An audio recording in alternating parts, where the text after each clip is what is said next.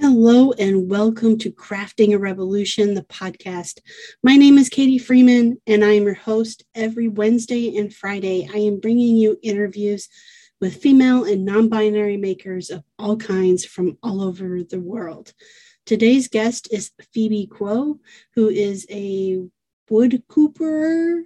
Also, she's a self-described artist working in wood. Just some amazing pieces that she's doing. She's currently located in the Chicago area, though she is from California. And we talk a bit about that move and how that's affected her practice. But super excited to get to bring you this interview as always. So before we hop on in with Phoebe, I want to give a big shout out and thanks to the patrons over on Patreon. So thank you so much, Annette, 513 Woodworks, Katie, Women in Woodworking, Kevin, Lefty's Woodshop, Christy, Twisted Twine, Jeremy Speece, Sammy, Go Sammy Lee, Sven, Dwarf Size Workshop, Rachel, Moody Makes, Bonnie, Tool Mom Bonnie, toolmomstore.com, Laura Oakley Soap Company, Mary Lou, Made by Mary Lou, Brandy Studio, Obey, Lee, The Rainbow Carver, Ellen, Little Bear Furniture, and Ethan Carter Designs. Thank you all so very much for your continued and ongoing support. I appreciate you all so very much. And if you would like to get your name added to this list, you absolutely can. It's super easy. Just hit pause here in a second, head on over to patreon.com/crafting a revolution, and you can join the Revolution Pod Squad right over there. Bunch of different options, pretty much an option for any kind of range. So go check it out. Get your name added to the start of the list for every episode. All right, with no further ado, here is Phoebe Kuo. Phoebe, I always like to start by having my guests introduce themselves. So would you do that for me? Sure. Hi, my name is Phoebe Kuo, pronounced Quo like status quo, but with a K. And currently I am based in Evanston, Illinois. My partner is in grad school here. I'm from California, born and raised, and I do miss it, although I'm really liking the Chicago area. I am working, well, I'm a woodworker. I call myself a woodworker. I sometimes also say artist. So I'm an artist working in wood. And I have training in design, furniture, a little boat building. And I also had a prior life as a design ethnographer. Okay. a lot to definitely dive into. And I was going to say, like, currently we're neighbors because I'm in Iowa. So, cool. Yeah, we're not that far apart. Chicago is about a 3.5 hour drive for me because I'm in Eastern Iowa. So, what part of California were you in? Yeah, so most recently I lived for over a decade in the San Francisco Bay Area. I was in the area for undergrad, and then I lived in San Francisco proper for basically the first 10 years of my adult life. Okay. I never, my wife and I lived in Oceanside, California for a little over, 4 years. And we never made it up to the Bay Area. She's been there before just on work travel, but I never made it up there. It's definitely on my bucket list of places to make it to. Nice. Oceanside is SoCal? Yep, it's northern San Diego County. So it's pretty much like right on the border of San Diego County and Orange County. Gotcha. Yep. Okay. Yeah. So where'd you grow up and what were you interested in as a kid? Sure. Yeah. So I was born and raised and grew up in a small city called Santa Maria, like the Nina, the Pinta, and the Santa Maria. And it felt, and I think it felt like a small town. Mm-hmm. Had a very agricultural focus. There were a lot of fields. I grew up near strawberry fields. We had a strawberry festival. We had an annual rodeo. And a lot of people were driving around in big pickup trucks with, wearing Wranglers. So it was a beautiful place to grow up, also quite a conservative place, especially in the 80s and 90s when I was living there. So my parents immigrated from Taiwan to California in the 70s for graduate school, and they met in California. I have 2 sisters, so there's 3 girls, and I would say we definitely didn't fit in where we grew up, both from sort of an education level and from not being white level. So definitely growing up, I was always eager to see something else or go somewhere else, Yeah. Did you, I want to ask 2 follow-up questions to that. So if you were in an agricultural area, were there a lot of migrant workers in the area as well, or was it like predominantly white? Yeah, I think it was a split 50-50, white and Latinx. And it's flopped even more towards Latinx, I think, since I've left. And it has also shifted more blue, which has been really interesting to see. Now there's a Democratic mayor, and I'm like, what? It's great. I remember when I was an undergrad, which was in the mid 2000s, I realized I could look up political donations. And I looked up the donations to Prop 8, which was the gay marriage. Yeah. Yeah, you remember. And oh yes, 82% had donated to the anti-gay side, and it really hit at home where I had grown up. Yeah. The other part I wanted to ask is when you said like educationally you didn't feel like you kind of like fit into the area. Can you just elaborate on what you mean by that? Yeah. So at the time that my parents came to the U.S., there were quotas, basically. There were immigration quotas that I didn't become aware of until later. So I thought, of course, my parents are highly educated. They have doctorates. But it turns out that the U.S. only let certain kinds of people from Taiwan into the country. So that's part of the origin of the model minority myth. There are a lot of ways that has worked. But yes, my parents were highly educated. We landed in a place where I think the number of people with bachelor's degrees is in like the mid-teens. Okay. So it's not better or worse. We were just focusing on education was not the predominant culture there. So, right. Yeah. And I'm going to make an assumption here that probably in your home, there was a high focus on education. I think so. I don't feel that I ever grew up in what people think of as like a tiger mom. And my parents let us explore a lot of interests, but school was important.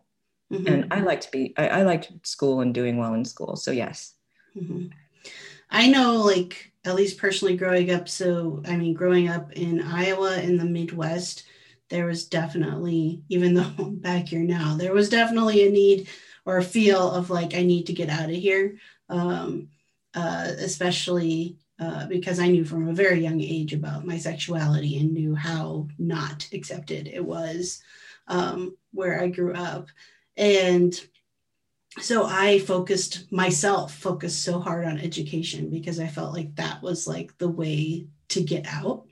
And I think to some degrees that kept me safe because it also, like, being so highly focused on it, I didn't necessarily have a social circle. And I think that was beneficial in a lot of ways. Yeah, for sure. I think for so many different types of people and different reasons, education is a way out, right? For my parents, education was their ticket to the United States. And for me, it was my ticket out of this weird cow town I grew up, which, I now feel, and I now have nice feelings towards. Yeah. But Yeah. So were you interested in like art or making, at all as a kid and as you went into like high school and stuff? Yeah, I was. I think my parents always made sure we had, kid art supplies. We didn't have access to very high culture, and um, but there were always colored pencils, lots of scrap paper. My dad worked in a government office, and he would always come home and talk about how wasteful they were. But he would come home and bring reams of like copy paper where they had only the first page but thrown away more pages.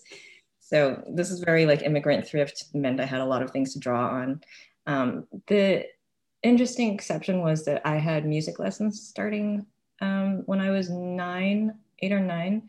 And that was kind of a view into a bigger world. So a cultured world, I guess predominantly.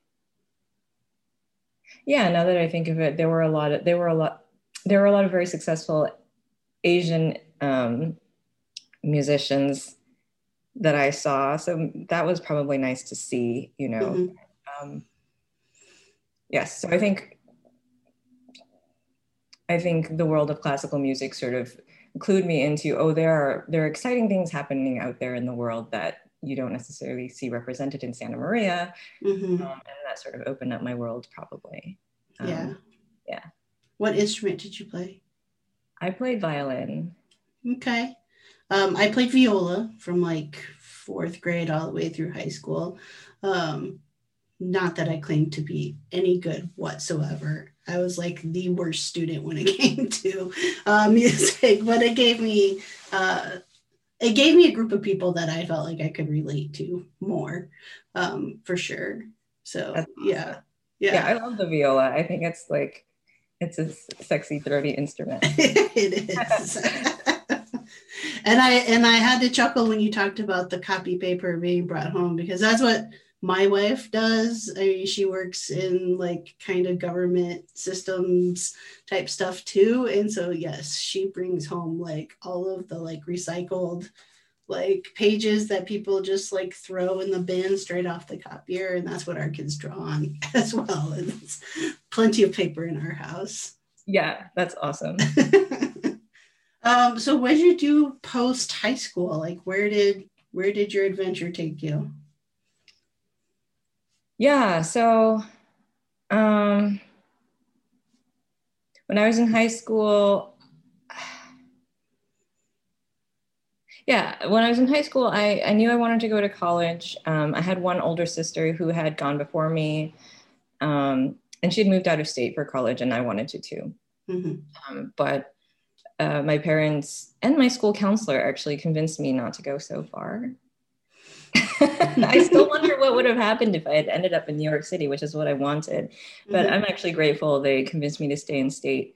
A lot of my friend group is still from my undergrad. So I went to school in the Bay Area and I studied design, which was really great for me because it was a combination of like engineering classes and art classes. So I satisfied my parents by getting a supposedly practical degree. But, I struggled through making robots and like really barely passed physics. And I really enjoyed the art classes and the sort of human-centered design classes. Right. Yeah. So, I mean, I guess when you say design, there's a lot that could fall into that category. So was there a specific type of design you were working on? Yeah. So my degree was called product design, and it was housed in the engineering department, but it was focused really on understanding the human needs going into designing any kind of product. So it could be a service or like a granola bar or a car. Right. Yeah. So there was a bit of freedom there. A lot of my classmates turned out to be, entrepreneurs that started their own businesses, making snowshoes or apps. But my favorite classes were the classes where they taught us how to use the shop. We had a pretty nice shop, metal shop, wood shop. And the way they talked about it to us was, oh, you need to know how things are made so you can tell your contractors in China how to make it. And I was maybe one of the few in my class that was like, nope, that's okay. I'm going to make it myself. Like, I want to make it. Right. So while my classmates were off having keggers on Fridays, I was in the TIG welding station, like practicing my stacks of dimes. Nice. Yeah. Very nice. How'd that get into wood? Was that your first, like in that shop space? Did you have your first experience with wood? I think I might have turned a bowl or something, but there was always a wait. You had to reserve time. So no, I didn't do a lot of woodworking at all in college. And if I reflect, I think my dad, when I was young, had access to a wood shop that was on the Air Force Base where he worked. And he, again, the immigrant thrift thing, he would just make things we needed around the house. He didn't have any formal training, but he was like mathematically inclined. So he built bookshelves, or he built me a bunk bed. And I think what I saw in wood from that early age was, wood lets you make something you need, but you don't have. So it was very much about self-reliance, sort of empowerment, and also like scrappiness and resourcefulness. I didn't think of wood at that time, or even know of wood as something that people made art with, if that makes sense.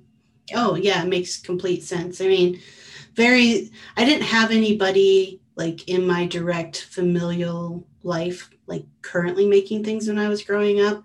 But in our house, we had several pieces that my great-great-grandfather had made. And had, been passed down through generations. So it was like an idea that I knew of, like exactly that, like wood is this material that you can make things for your home from. But I had no idea that it could be art too, or, that there was any level of that to it. And, I still have a few pieces of my great-great-grandfather's, and I know he was probably self-taught, and bless his heart, everything is like nailed to high heaven and screwed to high heaven. And a lot of it needs work, but still it's like, they're still functional pieces, and they're over 60 years old. So that part of it too was always something that I hung on to. That's something, and now when I make things for my kids, it's like they understand that that's something they can have for their whole life, and pass down, so yeah, that's pretty exciting.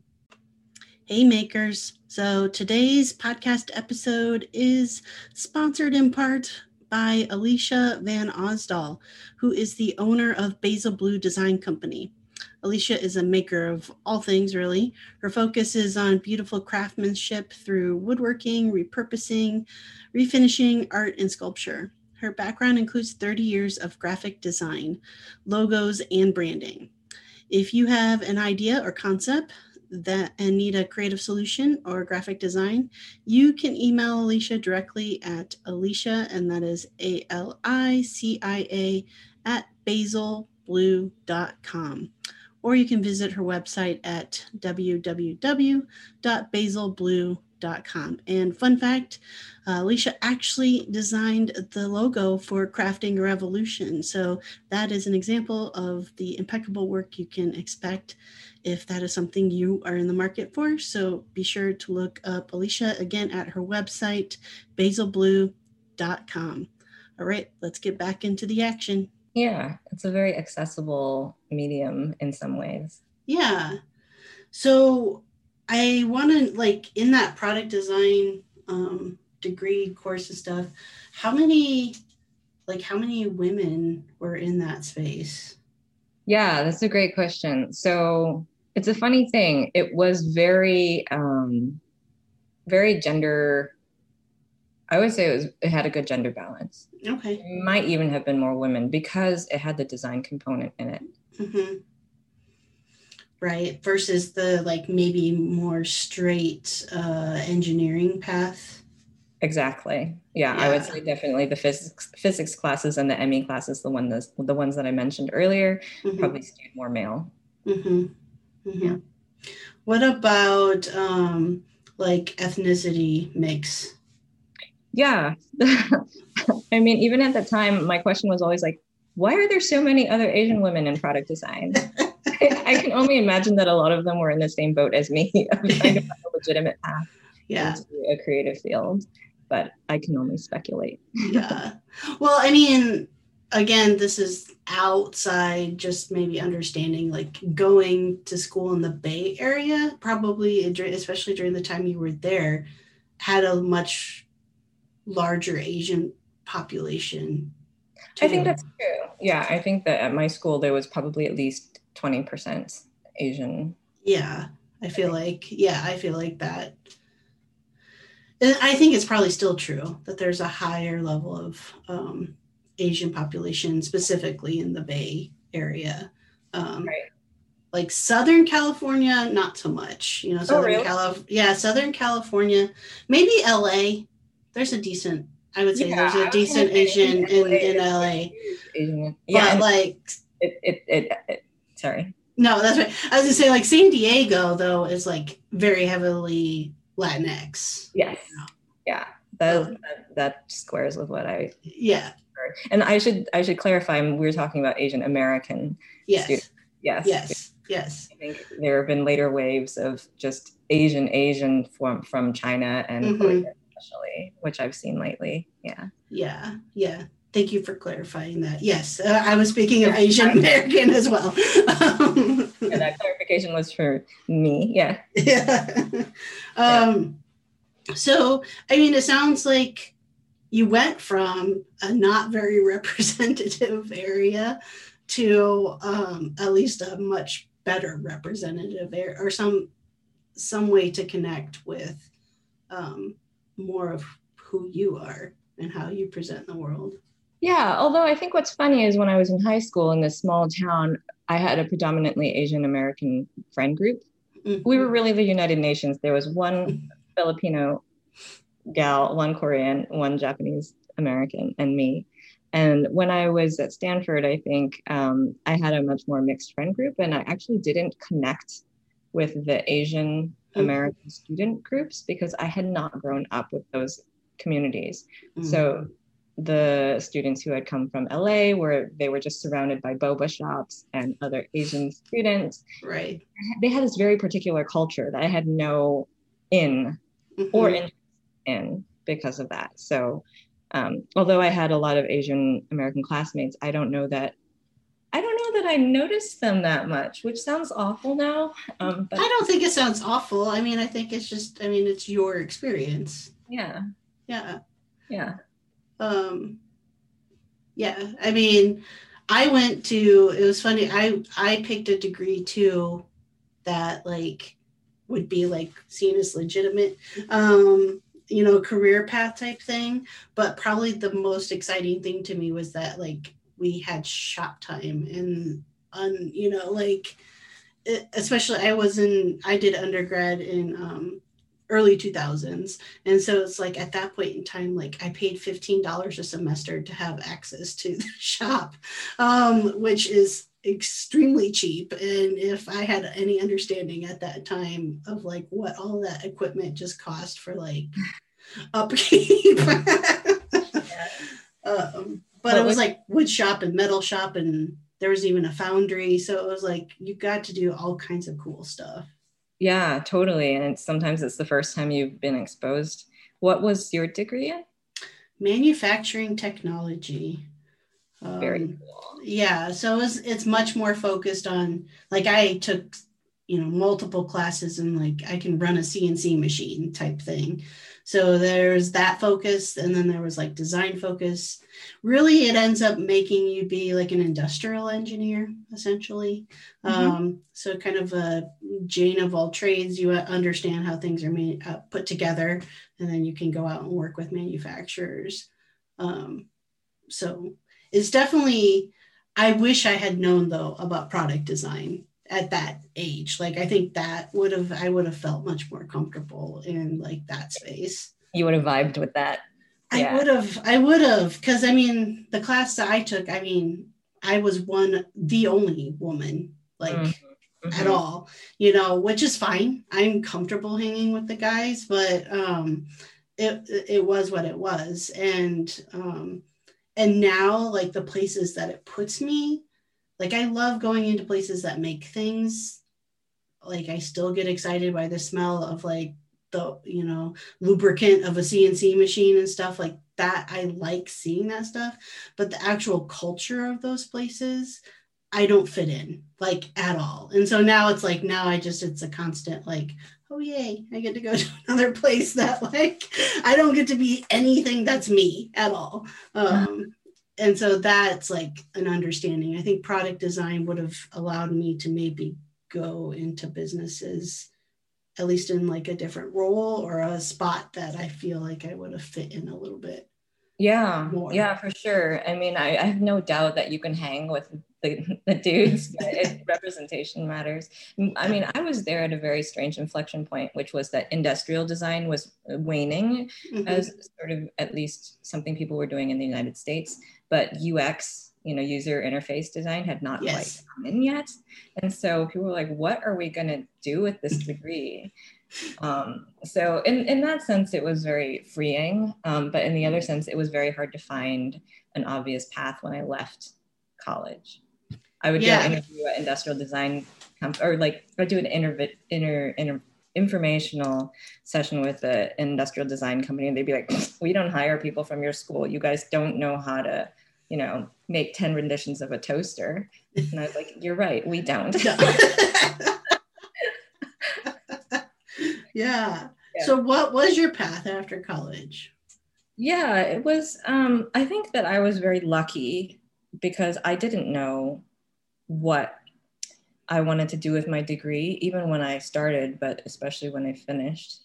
And for better or for worse, that's how I've kind of conducted my life, which is what do I really have energy to do right now?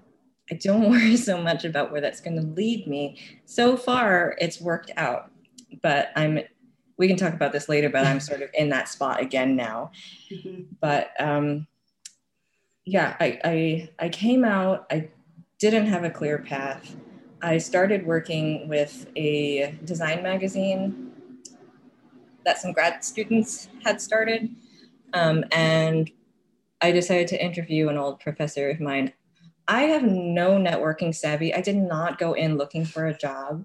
We were doing a theme and he had designed something that matched. So I was like, oh, let me interview my professor. And we had a nice little chat. And at the end, he said, what are you doing right now? I said, oh, you know, just trying to figure out what to do next. And he offered me a contract position at his small company. It was not a sexy position. I was sitting in the back of a darkened office watching 40 hours of interview tape every week and tagging it with code words. And I did that for 3 months. And at the end of the 3 months, they said, how would you like to be hired full-time, not to watch videos, but to do design interviews? And at that point, I had watched so many hours of design interviews, I kind of knew what to do. Right. And so I ended up doing that job for 7 years. Okay. Wow. Now I feel like I need to pick your brain about like, how well do I do interviews? Like, how do we design this better? I think you do wonderfully. You know, it's all about building rapport, and I feel very comfortable with you. Good. Excellent. What was that? I mean, was it an interesting job? Like, I feel like that would be an interesting job. It was so interesting, Katie. Yeah, I feel very lucky. So we call it design ethnography or ethnographic research. A real anthropologist would be mad at us for calling it that because it's not as rigorous as what they do. But a client would hire us. They'd have a question like, why do people drive Jeeps? Or how do we sell more toilet paper? Big open-ended question. Yeah. And we would recruit people to just talk to about their lives. We'd talk about everything that was important to them. And from that, we'd extract the answer. Yeah. But so I got to meet a lot of people all over the country and eventually all over the world, even talk about really like prosaic things like toilet paper and cars. But because it was sort of this ethnographic interview style, I would get to learn a lot about their culture too. Yeah. So it was really fun. I got to travel on a company dime. And of course, there were frustrating moments too. I was very frustrated not working with my hands. Mm. And that's how I started taking woodworking classes on the weekends. Okay. I mean, how did you, I guess, narrow in on that? The frustration was because you weren't working with your hands specifically. That's a very funny, that's a good question with a funny answer. So I have always liked making things. I have always been cutting paper or drawing or doing, I had a Lego set when I was little, and not with instructions. I would just build weird things.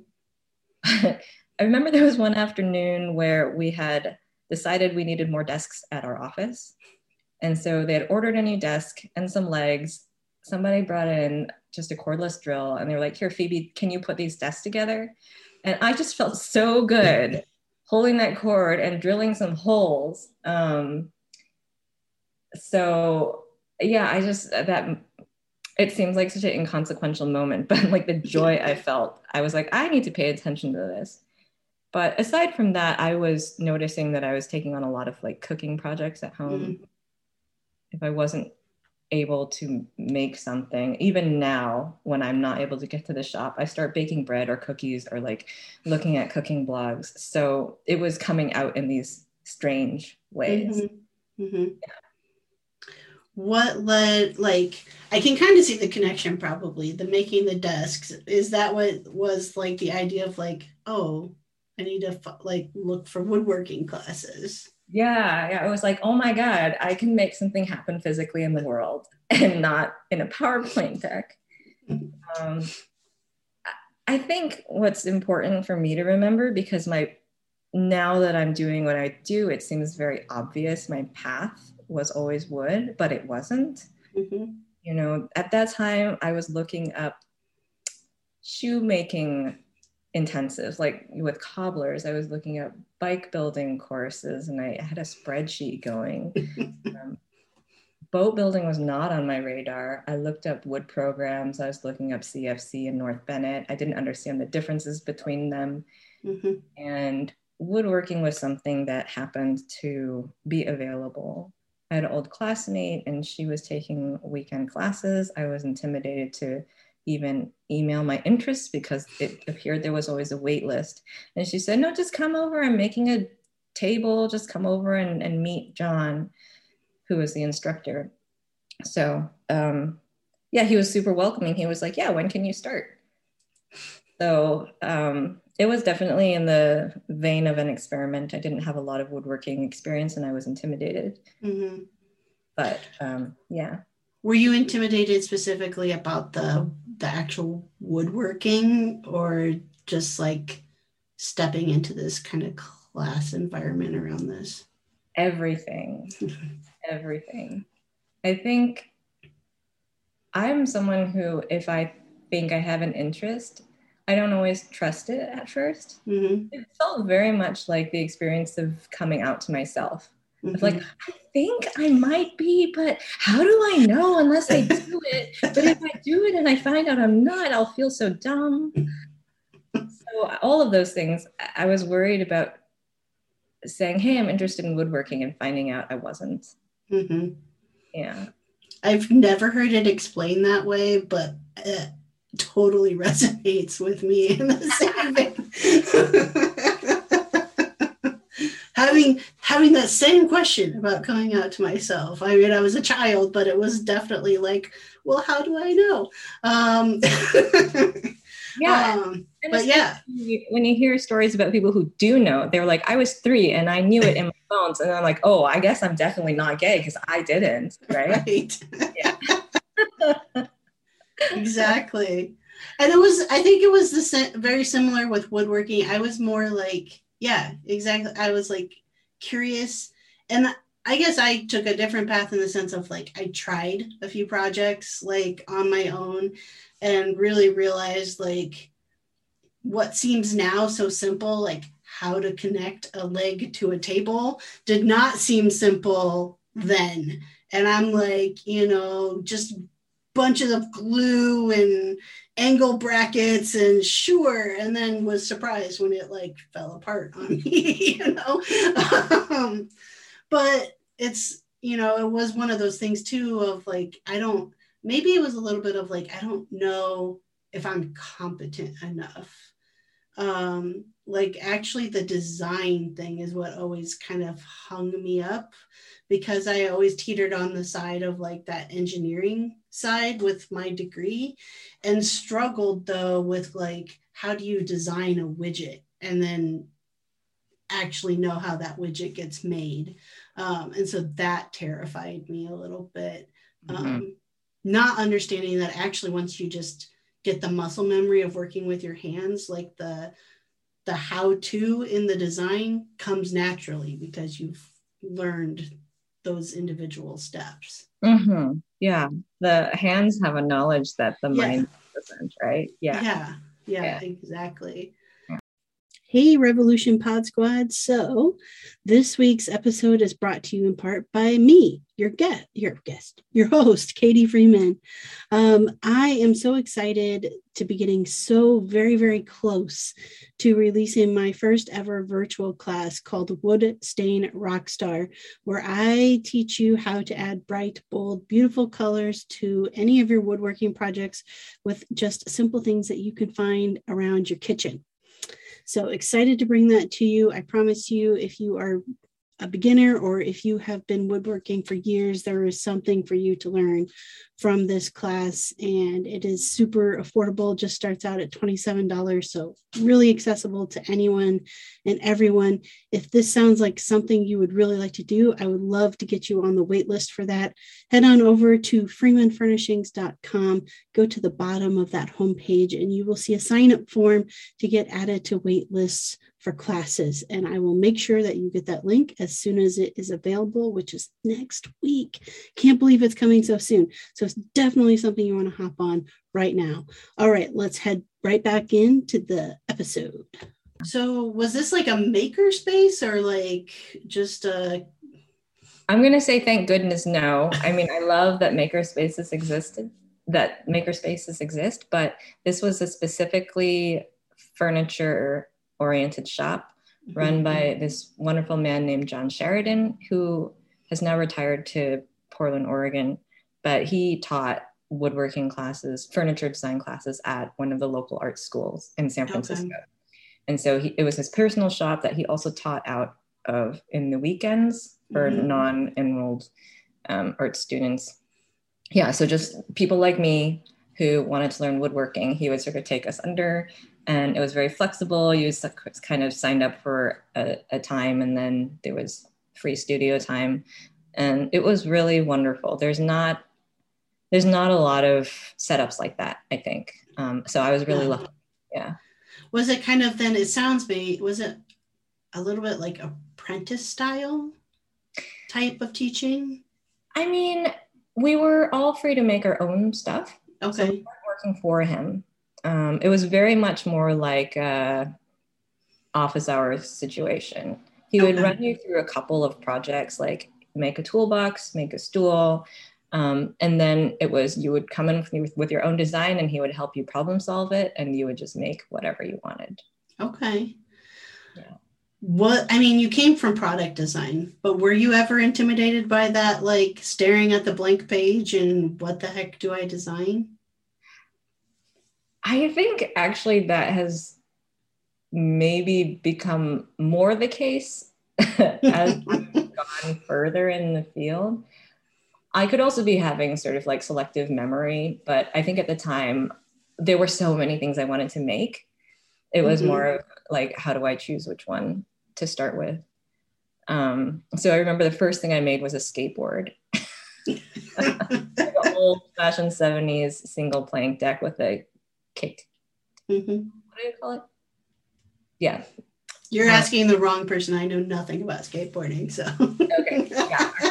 So I made a skateboard with his help, and I did a cool little inlay on the top, and then I made a bed And, I had just cruised around and found a bookshelf bed design that I liked, and I made that.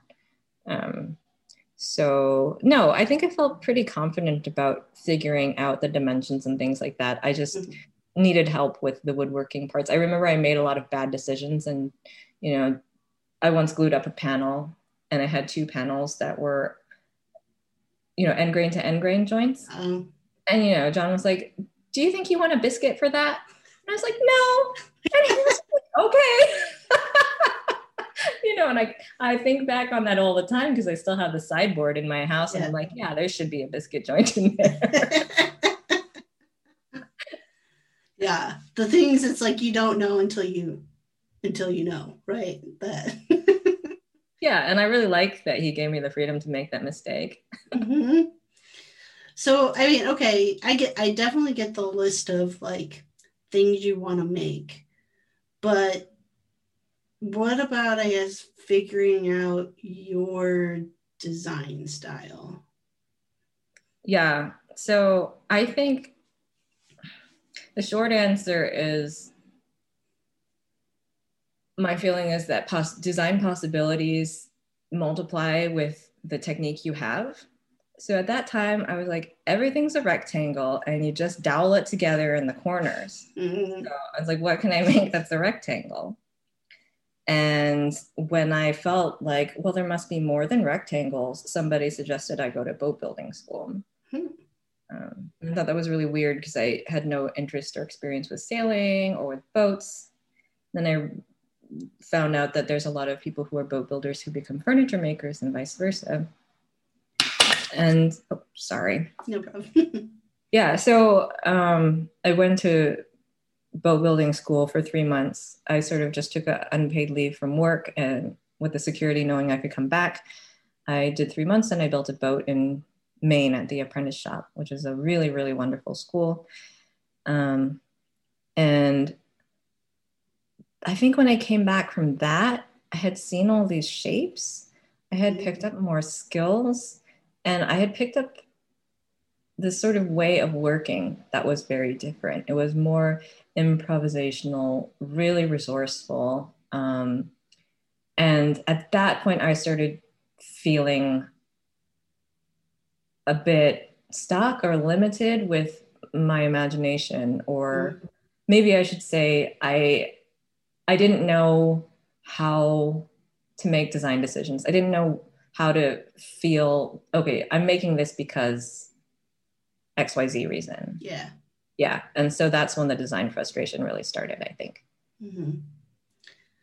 I so totally get that. I feel like when I started power carving, I knew I wanted to do the power carving, but I didn't know, I'm looking at a chunk of wood and it's like, I don't know what I want it to be. And so I think I looked to other artists for inspiration and I wouldn't say try to replicate, because I never wanted to fully replicate, but to get something maybe similar in concept. And I struggled so hard. It took really just okay, here's a hunk of wood and I am taking this tool and it is going to be something. And but letting it be free, not being focused on it and being okay with, you know what? I hate this. It's going to the firewood pile. Like that process, I think, is what is a specific struggle I had to go through in order to get to a point of where I'm at now. Though I feel like I'm on the verge of another, to push myself further into getting more different types of shapes for different types of functional pieces. I'm on that edge, and it's I haven't yet jumped because it's still too scary, but it's I know I'm gonna have to, in order to grow myself. I have to just, again, that muscle memory of your hands can free us to create sometimes. Yeah, I really think that frustration is a sign that you are at a learning ready moment, right? Mm-hmm. That you bumped up against a limit. And some people are happy to stay within that, right? You can really be enormously productive working within a set of constraints. But I mean, I think someone like you, or maybe someone like me, is constantly seeking to try something new or be challenged by something different, Mm-hmm. and that's just another orientation, I think. Yeah. And I think to me, that's like when you said in your intro, like you say woodworker and sometimes artist. To me, that's where artist comes in, at least personally, like the wanting to push myself into different techniques or shapes or whatever. That's the artistry side. If I was focused solely on the woodworking side, like I would imagine I'd much more be fascinated with dialing in and perfecting like dovetail joinery or something that is, like you said, very constrained. There's a certain, upper lower limit type thing to it, but you're so focused on just honing that one skill, perfecting that one skill. And that's just like, I don't fit that box. I Yeah. would I would stop woodworking if I had to do DuckTales like all day. Like, I would just stop. Yeah, I can see that. I can see that. I mean, I do see that like a growth mindset could happen in any field. True. But it makes me think of this. It makes me think of something my boat building instructor had said, which was, as boat builders get more skill, well, he said, as furniture makers get more skill, they make more complex pieces. Mm-hmm. And as boat builders get more skill, they just make boats faster. And it was sort of this feeling of like boats feel more finite, right? Mm-hmm. You know how to make a boat. And so you don't necessarily innovate on the boat, but you get really good at making them, right? Yeah. But with furniture, maybe it's more open-ended, that you can really just keep going, Mm-hmm. Yeah. So I guess, yeah, I know you're in a different space, and so it sounds like not a lot of access to maybe shop space, but where is your making at right now? Yeah, no, I'm actually the most productive that I've been, I think.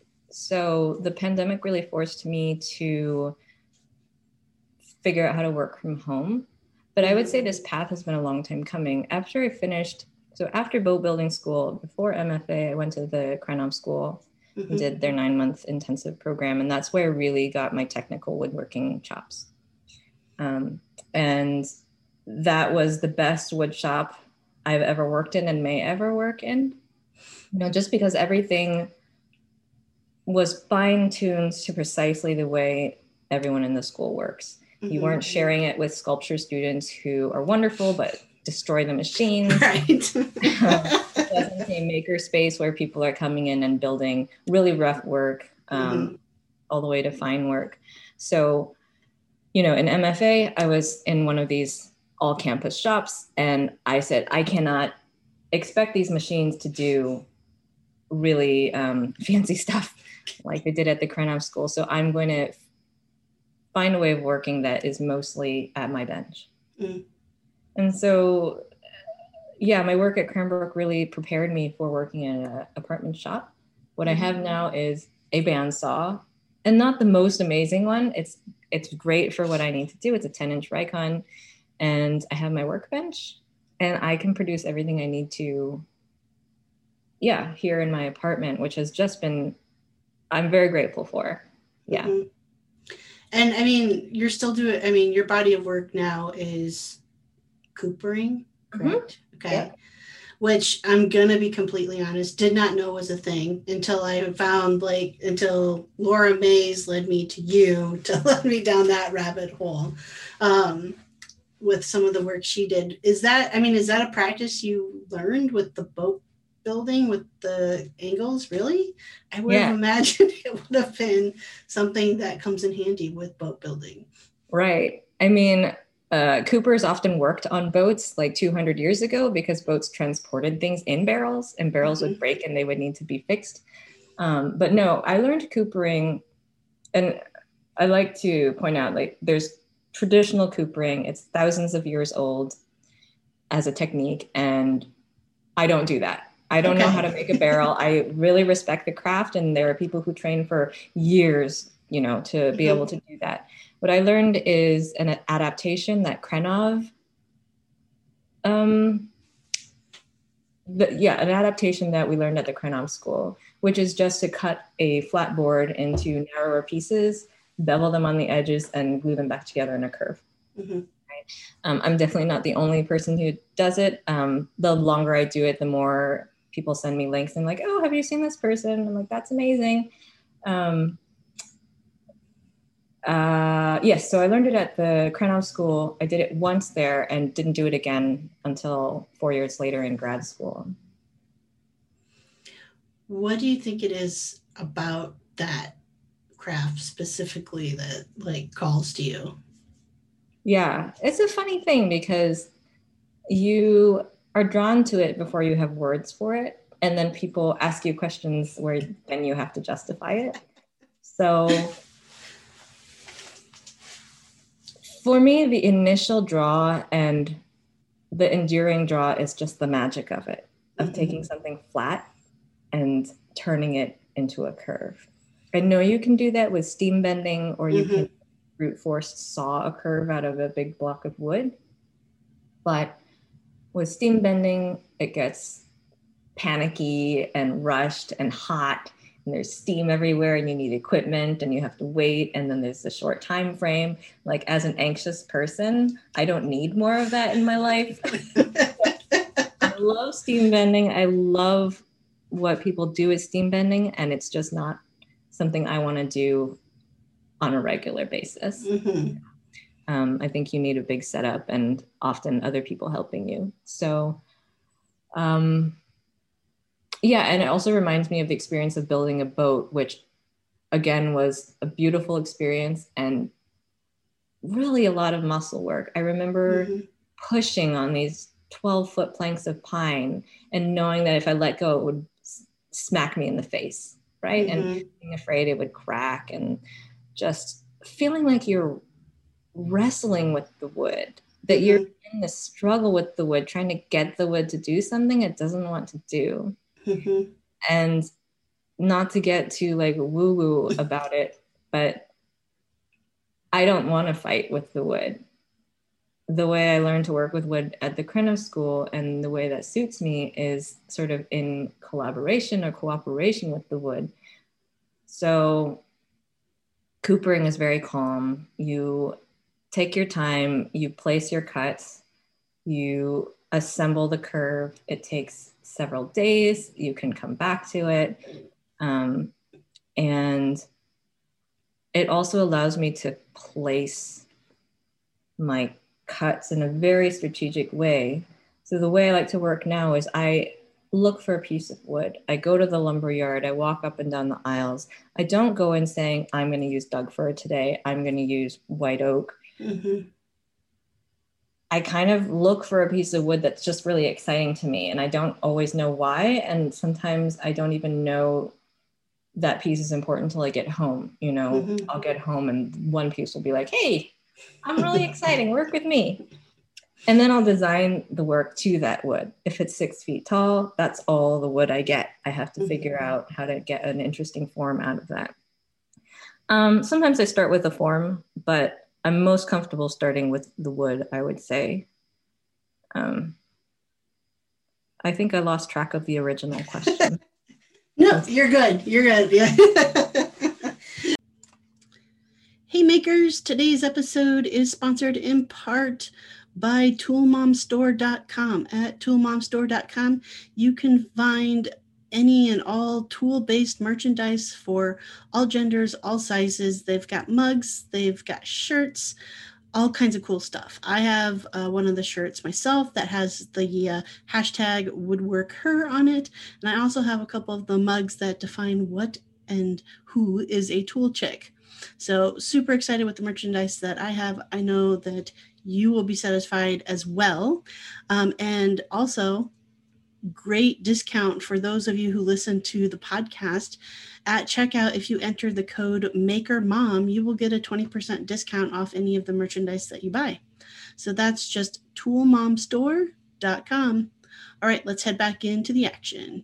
I asked what draws you to it, and I think you totally answered all of that. And I also, again, that resonates. I do sketch just because I try to work on sketching like shapes, not necessarily like a fully designed piece, but I'll sketch out shapes. And I think that just keeps my mind open to shapes. And so it's one of those like, I see a piece of wood and I go, that's what that's going, like, I just know that's what it's going to be, right? It's not a design a piece first. It's, I see the wood and then what it's going to be comes to me. And then there's also pieces in my shop, pieces of wood where it's like, it just hasn't told me yet what it wants to be, so it's just sitting there waiting for it. And that can be both exciting and frustrating at times as the wood pile continues to grow and there's nothing coming from it yet. Right. Yeah, I can imagine that's especially the case for a sculpture or pieces in the round, right? Mm-hmm. It's so particular to each individual piece. Yeah. Yeah. And I love looking for pieces that it's like, I've done a few pieces where it's like it comes from a piece of wood that was totally attacked by ants. And I like love those pieces. Those are like my favorite. So it's always weird pieces. And it's always like, someone's like, why are you buying like this half rotten piece of wood? And it's like, because there's so much good there. Like, once you stabilize it, it will be wonderful. So yeah. It's talking to you. Yeah. The weird ones always talk more. Yes, exactly. I just learned recently that Wharton Esherick, he made furniture, but he also made sculpture. Mm-hmm. And there was a sawyer in town, I think his name was Ed Roy, maybe. And he started setting aside the weirdest logs for Wharton Esherick. So, mm-hmm. Which I think is really cool. Esherick had this whole network of people who were helping him in different ways, and he gets all the glory and the credit. Right. It was a sawyer setting aside really awesome logs for him. Yeah. Yeah, I have very similar relationships with a few of the local tree services in town. So it's like, especially because generally what they're cutting down is a tree that's like diseased or like lightning took it out or something, right? Like there's a reason it's coming down. But I've trained their eye to be like, Katie would want that piece, so it's like, I'll come home and there's like a hunk of wood outside my garage and it's fantastic. That is so awesome. Yeah. I mean, tornado season must be great for you. We just lost like hundreds of trees out here last weekend. Yeah. Well, were you in I don't know if it affected Illinois. Were you in Illinois last summer? Mm-hmm. Yeah. We had the derecho come through, which is, like over an hour of sustained almost 200-mile-per-hour winds. Oh my God. So like Cedar Rapids, which is about 30 miles away from here, lost 90% of their tree canopy. Like it looked like it still does, looks like a war zone when you drive through there because they've lost so many trees. But yeah, I am like up to my over my head in wood because it's like after that happened, everyone's like, Katie, come take her stuff, because they just had so much to get rid of. But yeah, you're killing yourself, so there's 3 more of you. Exactly. But yeah, so when are you cutting all of the bevels on the bandsaw? Yeah. Okay. I do. I cut the staves on the bandsaw and then I hand plane the edges and then I glue everything together. Yeah. And so, I mean, all the joinery's it's just glue, right? Not long grain joints with pipe bond too. Yep. I have to imagine it's got to be meditative in a way.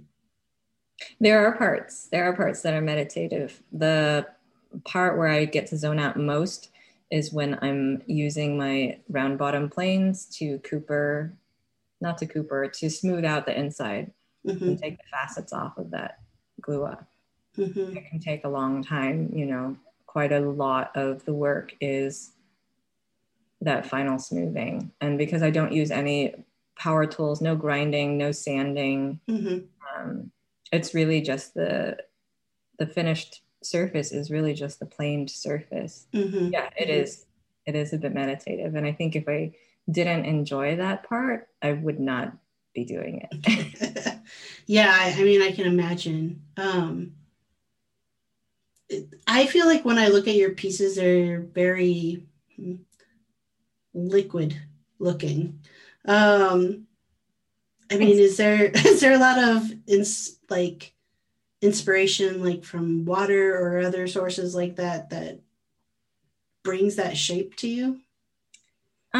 That's funny you should ask. There's one body of work in particular, which is called the Swell series, and it was very directly inspired by swimming in the lake. I think I talk about that a little bit in the writing that goes with that work on my website. So that is definitely inspired by water and the experience of being in water. I don't think it's trying to depict water. I'm not really a literal translation. Right. I think a couple of other inspirations or references, I would say references really, are, there was an artist named Valley Export, a feminist artist, performance sort of artist who was very active in sort of the 70s. And she had a body of work, not her most well-known one, called Body Configurations, where she kind of saw architecture as a symbol of the patriarchy, these hard, unyielding forms that we were forced to live with. And she just went around the city and draped her body over, stairs, corners, sidewalks. And I also think about yarn bombers who go and sort of adorn in a very form conforming way to trees, signposts and things. I wouldn't say that's where my work started, but as I started working the way I do, I find a lot of resonance with those artists. Yeah. So no, not always water, but I think gravity.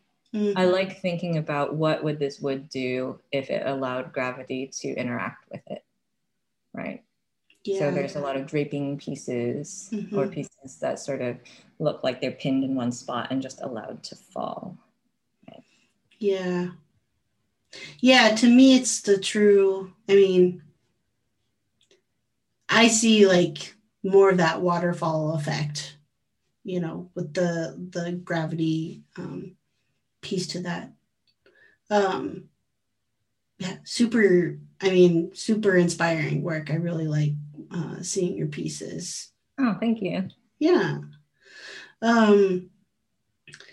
Where you're at, where do you see yourself pushing into going forward? Yeah, it's a great question.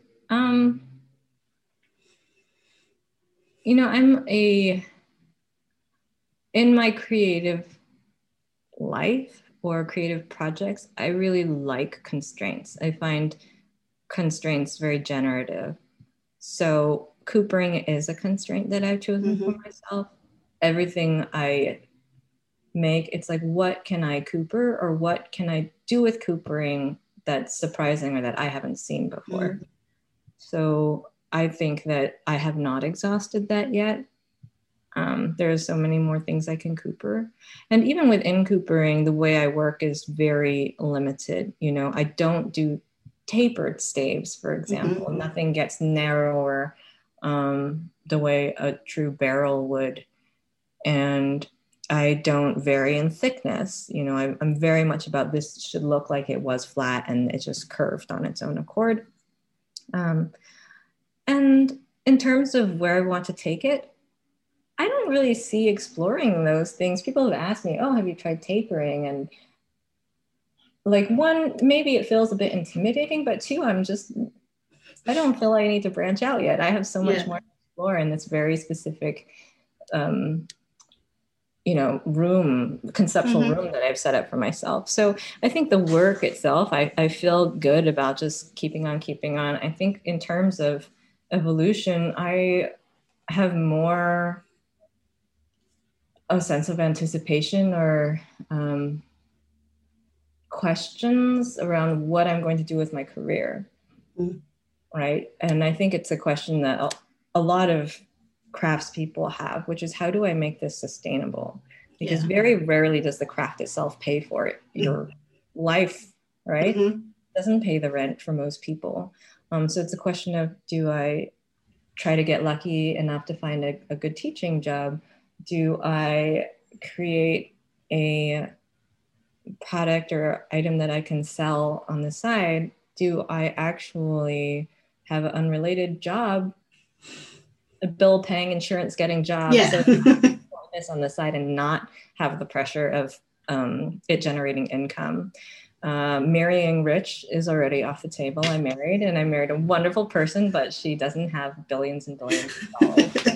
And I'm fine with that, but she's also in the same boat of having gone to MFA late and as a writer. And so, we're both looking at each other like, okay, what's next? So I am in this inflection point of, I have been doing the thing that I am interested in doing, and so privileged to have had that work out so far. But yeah, big questions. Where are we going to be next year? How are we going to be supporting ourselves? Right. So caught me at a moment where the anxieties are not around what am I going to make, but how am I going to make it, literally make it. Yeah. I also get all of that. That's like an annual question, because it definitely is not working so far. But I get to meet other really cool people who are passionate about similar things. And right now I take that as the win, and, do a totally unrelated job in order to bring income in. So totally get it.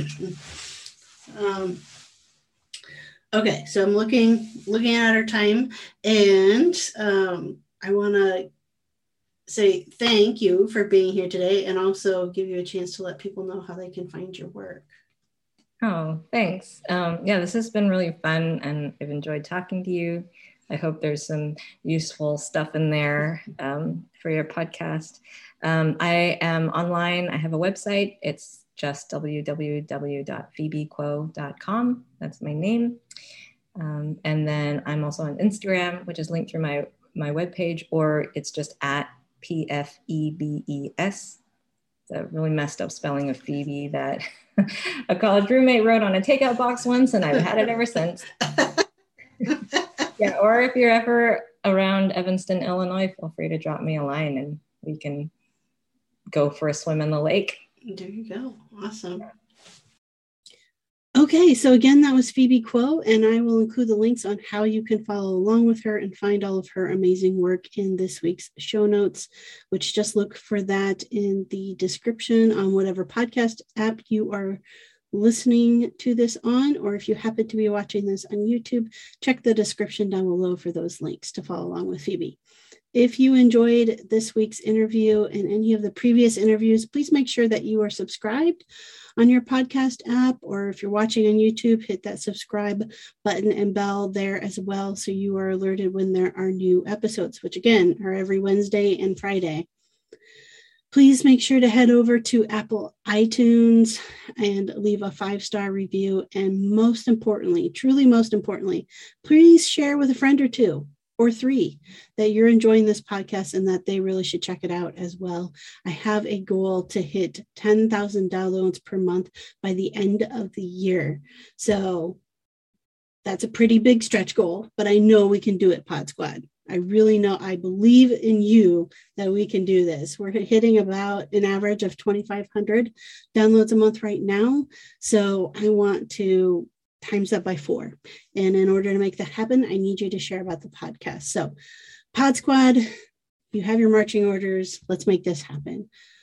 All right. When I'm not interviewing and making podcast episodes, you can find me designing and making furniture and other home decor at freemanfurnishings.com and at Freeman Furnishings pretty much across all the social media, most active on Instagram and TikTok, though, at Freeman Furnishings. So I do need to say one more thank you. I want to shout out again Wall Control and Hang Time. You can see their beautiful work behind me.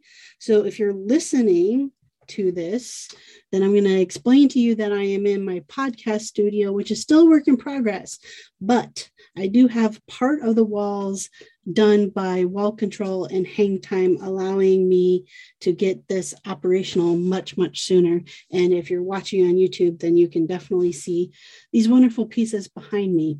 So thank you so much to them. All right, it's Friday. I hope you guys have a wonderful weekend. And as always, let's go craft a revolution.